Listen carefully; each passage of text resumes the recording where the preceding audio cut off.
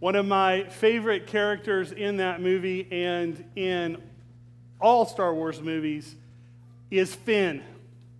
Finn is the nickname of FN 2187. He's a stormtrooper, trained since birth to be loyal and obedient and serve the First Order, the dark side.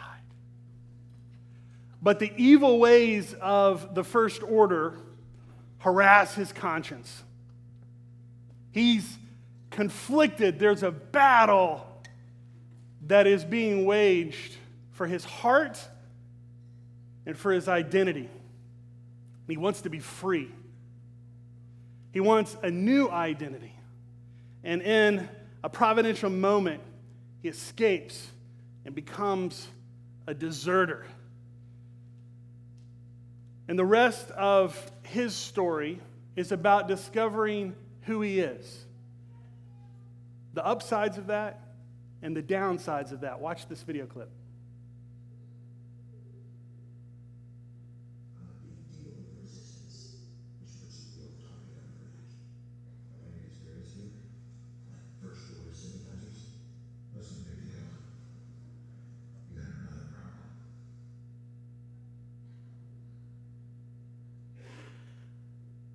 I'm a big deal in the resistance.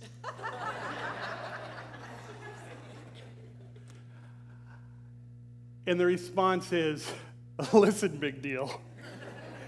You've got another problem. Finn does not know who he is. That's his problem. And without a clear sense of identity, he begins to make up his identity.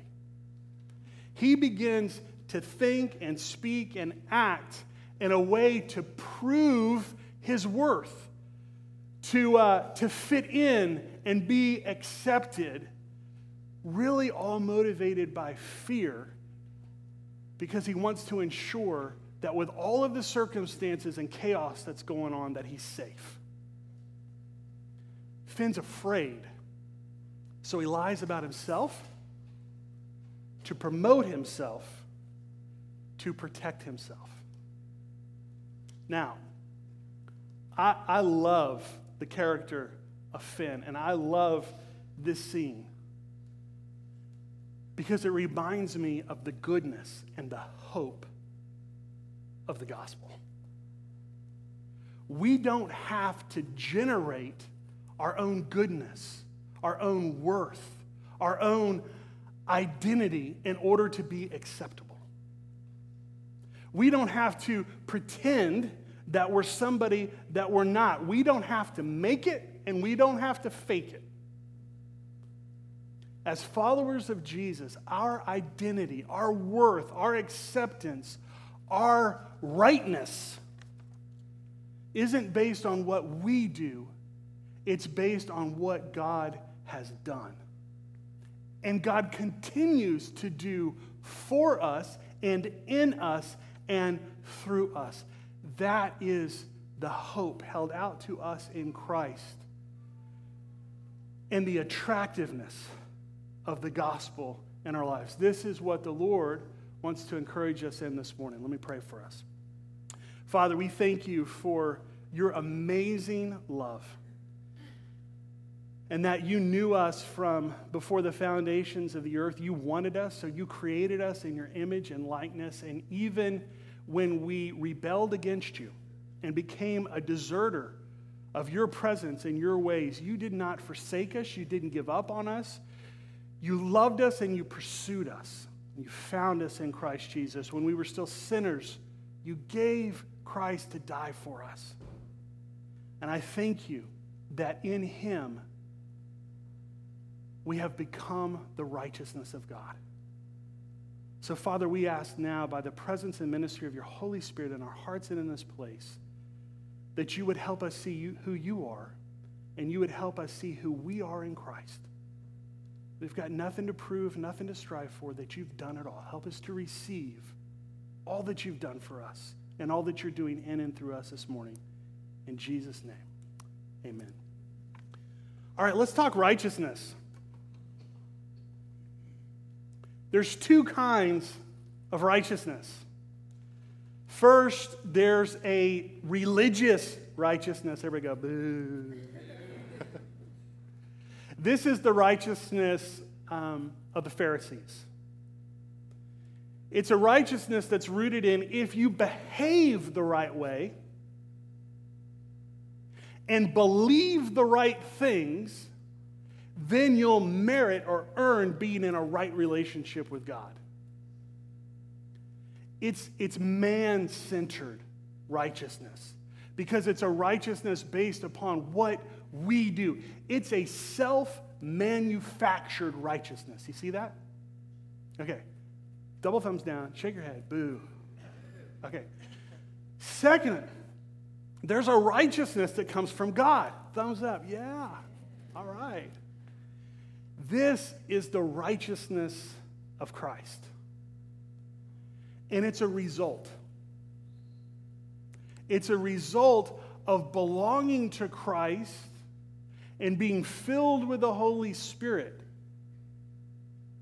whose job it is to align our belief and our behavior with Christ. Do you see the difference? One is a righteousness that we conjure up. The other is a righteousness that is a free gift. One is a righteousness that we have to always work hard habitually to maintain. The other is a righteousness that the Holy Spirit works in us to habitually grow and maintain. Nerded out a little bit this week. Read the preface of Martin Luther's work on the letter to the Galatians. It's really good. And if you want to read that, I would highly encourage it. But here's the highlight of the preface. Martin Luther says, there's a righteousness from God that we do not merit or earn, but receive passively like the ground receives the rain. Amen. Let's go to communion. Right? Like, isn't that beautiful? It's a righteousness that doesn't come from me, but is graciously given to me. Y'all, this is the gospel. I was in bondage to sin. I was under the condemnation of the law that I could never keep no matter how hard I tried. But Christ died for me to set me free. And I deserted the kingdom of darkness, and I've been accepted into the kingdom of God. And that means that I have a new identity, that the old is gone and the new has come. And in Christ, I'm no longer a slave, I'm a son. I've been brought out of darkness into light. I've been brought out of death into life, out of the dark side into the kingdom of the Son the Father loves, out of sin into righteousness. I mean, if you're not saying hallelujah in your heart, I don't know. God has graciously, this is the promise through the prophet Isaiah. God has graciously removed the old, tattered, filthy rags and attitudes and behaviors and patterns of rebellion. He's removed them.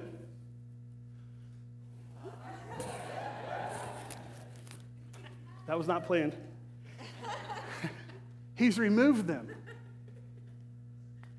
And he has clothed us in the dazzling white robe of the righteousness of Christ.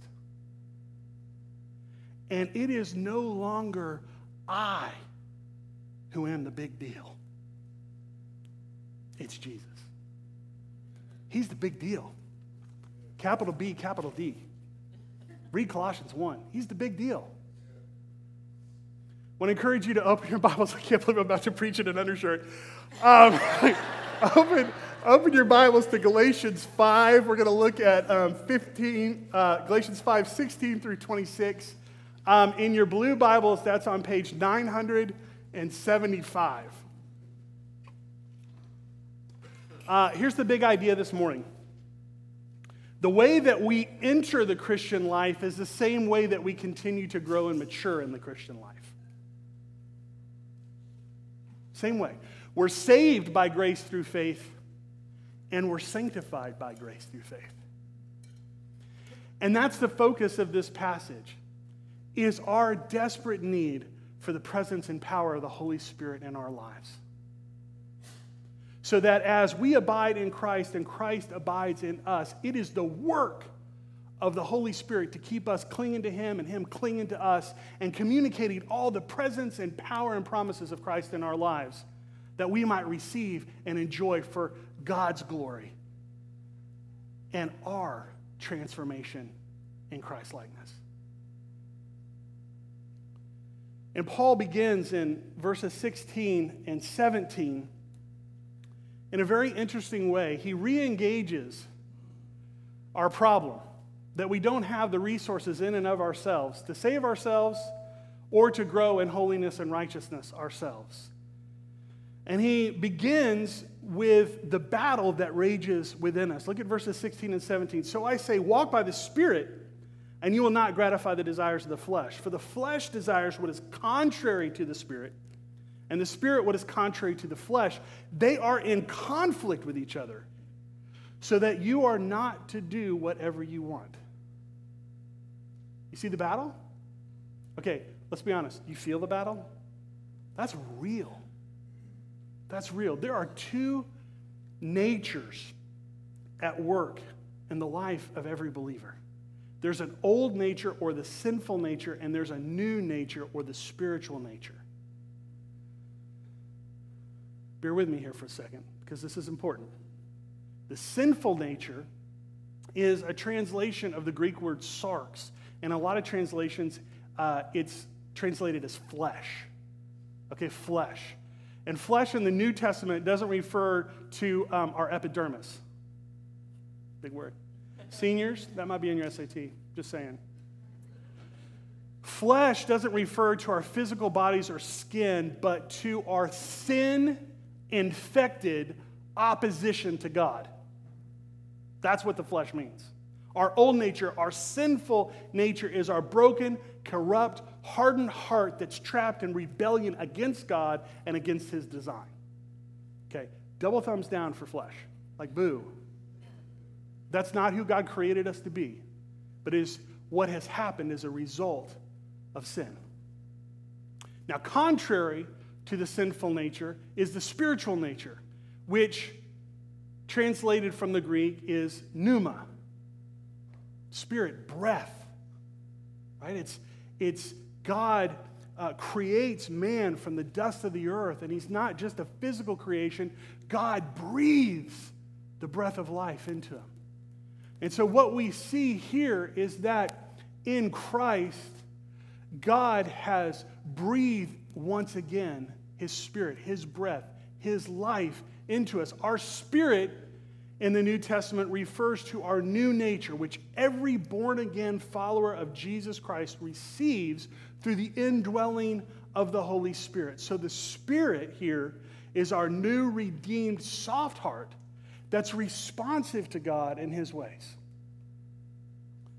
And what Paul is saying is that these two natures, the flesh and the spirit, are in sharp opposition to one another. They're at war against one another within every believer, and that this conflict, this battle that is being waged for our hearts every single day shapes and influences our character and our behavior. So it's a real war that has real consequences. Y'all know that battle? Y'all feel that battle? Does that battle wear you out too? I've gotten to know a really, really cool guy named Mr. Wise. And Mr. Wise is, he's amazing, and his story is amazing. I wish I could just tell you his story, but maybe he'll tell you his story someday. But he teaches driver's ed in Allen Heights. And I have a child that I just won't name for the sake of anonymity from the pulpit. But he has this battle going on in that he really, or she really wants to drive, and wants to have all the benefits of driving, but is absolutely terrified to get in the car and doesn't feel safe, and so hasn't even been willing to take driver's ed yet. And so, God bless Mr. Wise. Mr. Wise comes alongside, and he helps people slowly, patiently, lovingly get over some of the holdups, the hangups, the fears, and move into the desires, the true desires of the heart. And he came over one Saturday a couple weeks ago, and he shared this letter with one of my offspring. And it's titled, "The Fight of Two Wolves Within You." Some of you have probably heard this. An old Cherokee is teaching his grandson about life. "A fight's going on inside me," he said to the boy. "It's a terrible fight, and it's between two wolves. One is evil. He is angry, envy, sorrow, regret, greed, arrogance, self-pity, guilt, resentment, inferiority, lies, false pride, superiority, and ego." He continued, "The other is good. He is joy, peace, love, hope, serenity, humility, kindness, benevolence, empathy, generosity, truth, compassion, and faith. And the same fight is going on inside you and inside every other person too." The grandson thought about it for a minute and then asked his grandfather, "Grandfather, which wolf will win?" And the grandfather simply replied, "Whichever one you feed." In verse 17, Paul says, "The flesh desires what is contrary to the Spirit, and the Spirit what is contrary to the flesh. They are in conflict with each other." So, which one wins? The flesh or the Spirit?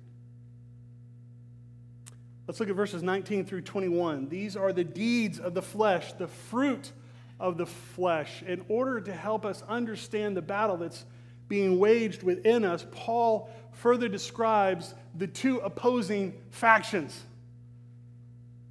The sinful nature rejects the free gift of Christ's righteousness and continues to seek its own. The sinful nature thinks it's a big deal.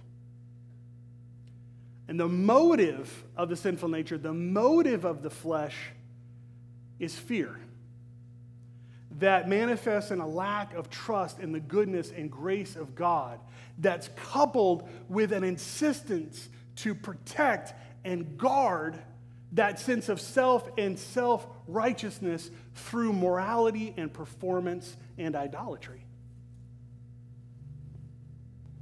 Here are the self-righteous attitudes and sinful actions of the flesh. There are three words in verse 19 having to do with the works of the flesh in the area of sexuality. Sexual immorality, porneia is the Greek word, which is sexual intercourse between any unmarried people. Impurity, which is unnatural sexual practices in relationships that are contrary to God's design for the gift of sex and the covenant of marriage between a male and a female. And debauchery, another good word, SAT word only, which is uncontrolled sexuality marked by lustful, self-serving ambition. Sexual immorality, impurity, and debauchery. Self-righteousness, being a big deal, motivated by our flesh, leads to sin and results in disordered sexuality. There are two words in verse 20 having to do with worship. Idolatry, which refers to making people, places, and things the object of our desire and affection. And a word that is probably best, I'm not sure it's best translated witchcraft, but it's essentially faking the work of the Holy Spirit. That's what it is. And self-righteousness, depending on ourselves, defining our own identity, leads to sin that results in disordered relationship with God, disordered worship. In verses 21 and 22, there are 8 words that describe how our self-righteousness leads to sin that destroys relationships. The first 4 of these are destructive attitudes. Okay? Selfish ambition, which is comparison, that leads to competition and condescension. Envy, which is a desire to possess what others have and we don't. Jealousy, which is an anxious eagerness to be like somebody that you're not. And hatred, a resentment or a bitterness in the heart that leads to an adversarial attitude or outright hostility to diminish another in a manner that elevates yourself. Destructive attitudes that really cause havoc in relationships. The next 4 describe the results, the havoc that these destructive attitudes cause. Discord. You see that one? The result of perpetual disagreement that comes from incessantly picking, complaining, and arguing. Fits of rage, which is unforgiveness, bitterness, and resentment turned outward.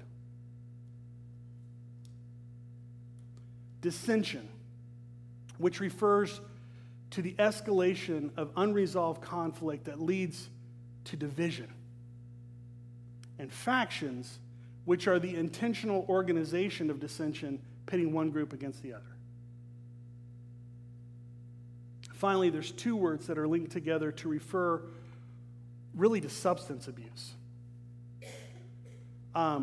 Drunken orgies, those aren't 2 different things in the Greek. That's actually one thing. And it refers to an over-the-top commitment to pleasure-creating substances that not only hurt ourselves, but hurt those around us. Okay? So what Paul is this is not an exhaustive list. I've come up with more. But it's descriptive. And what Paul is trying to help us see is that when we live by the flesh, when we live motivated and controlled and energized by our self-righteousness, it leads to sin and results in disordered, divided, and even destroyed relationships. The deeds of the flesh, the fruits of the flesh. Double thumbs down, boo. Now, the good news is that that's not who we are. And there's another wolf in this fight. He's the holy wolf. Said no one ever from the pulpit. The fruit of the Spirit. All right, look at verses 22 through 23. Okay, contrasted with the fruit of the flesh is the fruit of the Spirit. Look, the fruit of the flesh is done by our personal self-effort. The fruit of the Spirit is produced by God in and through those who belong to Him through faith in Christ Jesus. Right? So the fruits of the Spirit are evidence of Christ's presence in our life.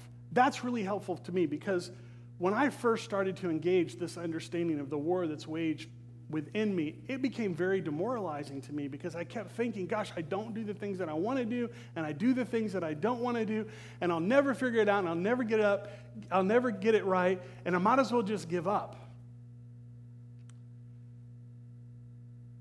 But actually, that's a wrong way of looking at it.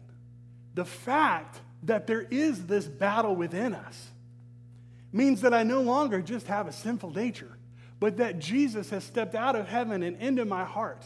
And by the presence and power of the Holy Spirit, he is wreaking havoc against my sin. He is crucifying my flesh, and he is conforming me more and more into his likeness. So the presence of the Holy Spirit is what initiates the battle.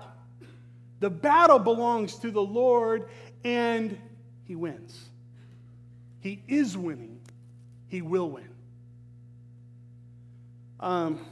Oh gosh, here goes Matt with another example from his orange tree in his backyard. Yes, it's been a while. But I'm not giving up on that thing. So, here's where we are.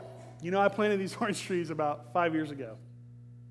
And they really just blossomed and fruited the first year. And ever since then, down and to the left. Man, or down and to the right. Yeah, it's been really bad. And so I decided I've got to get some help. I do not know how to be a good orange tree grower by myself. So I got a little help from someone in the congregation, and I got a little help from someone from without the congregation. She was a landscape architect. I won't tell you which was more helpful. They were both helpful. But what I began to do, following the encouragement and instruction, was removing rocks from around the bases of these two orange trees.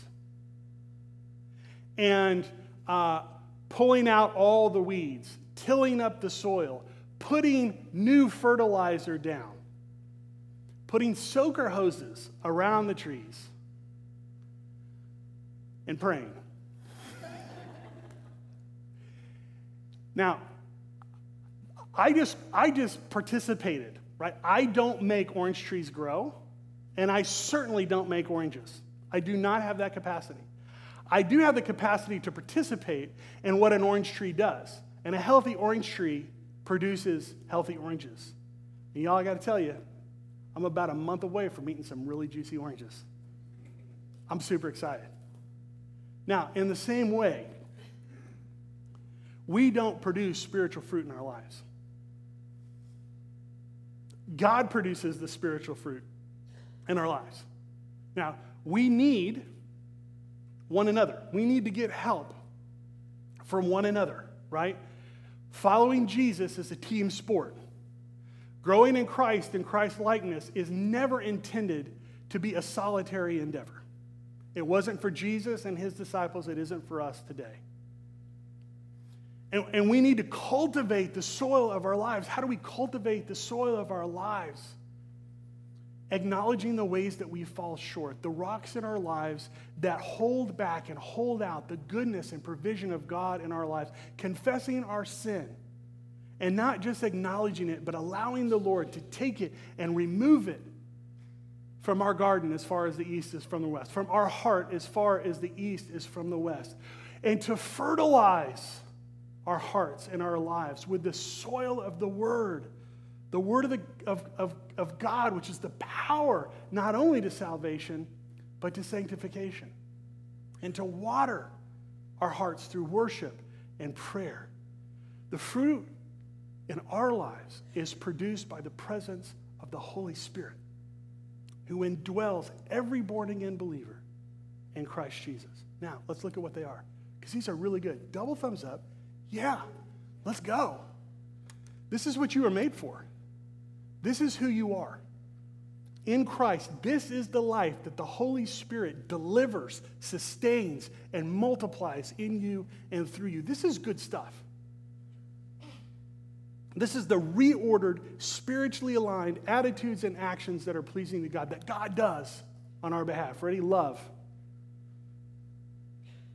Agape. To serve a person for their intrinsic value, not for what they bring you. To care for them, to support them, to sacrifice them for them because of the dignity that they possess in Christ. This is what we say when we renew our baptismal vows. I will serve the dignity of Christ in every human being. That's the heart of love, because it's the heart of God. Greater love has no one than this, than he who gives up his life for his friends. Love in its essence is the nature of God. Love in its essence is our new nature in Christ. And love considers the benefit of the other before it's ourselves. Love says, God's a big deal and you're a big deal. And I'm going to live in grateful response to the love that Christ gave for me and put in me so that I have all the love in my heart that I need to love God and love my neighbor as myself. Because the Holy Spirit is the source of that love. Joy, delighting in God and the things of God based on who God is and what God does for the glory of his name. He's a big deal and he gets to be a big deal. He gets to promote his big dealness. When I lose or gain the things this world has to offer, I still have a deep down soul satisfaction which cannot be shaken or destroyed because it rests on who I am in Christ and all that I have in him. Not on who I am or what I have in this world or as the world defines it. That's joy. Peace. We've talked about this over the last several months. Shalom. It's a restoration of wholeness with God, a return to oneness, to completeness with God, with ourselves, and with one another, the way that God designed it, the way that he intended our relationship with him and one another to be. Shalom. And this completely transcends understanding. It's undefinable with our own mind or our own words, but we feel it every now and then in the presence of worship or in the midst of a big decision when we just know. We know that we know that we know. We can't explain it. It's maybe incomprehensible. Maybe it defies all the circumstances, but we know that we have the peace of God which transcends all understanding and something is right and it moves us to action. The Spirit does that. Patience. A posture or surrender to the trustworthiness and timing of God. Oftentimes we think, oh boy, I just need more patience. Honestly, that's not what we need. Actually, what we need to do is surrender control to the love of God.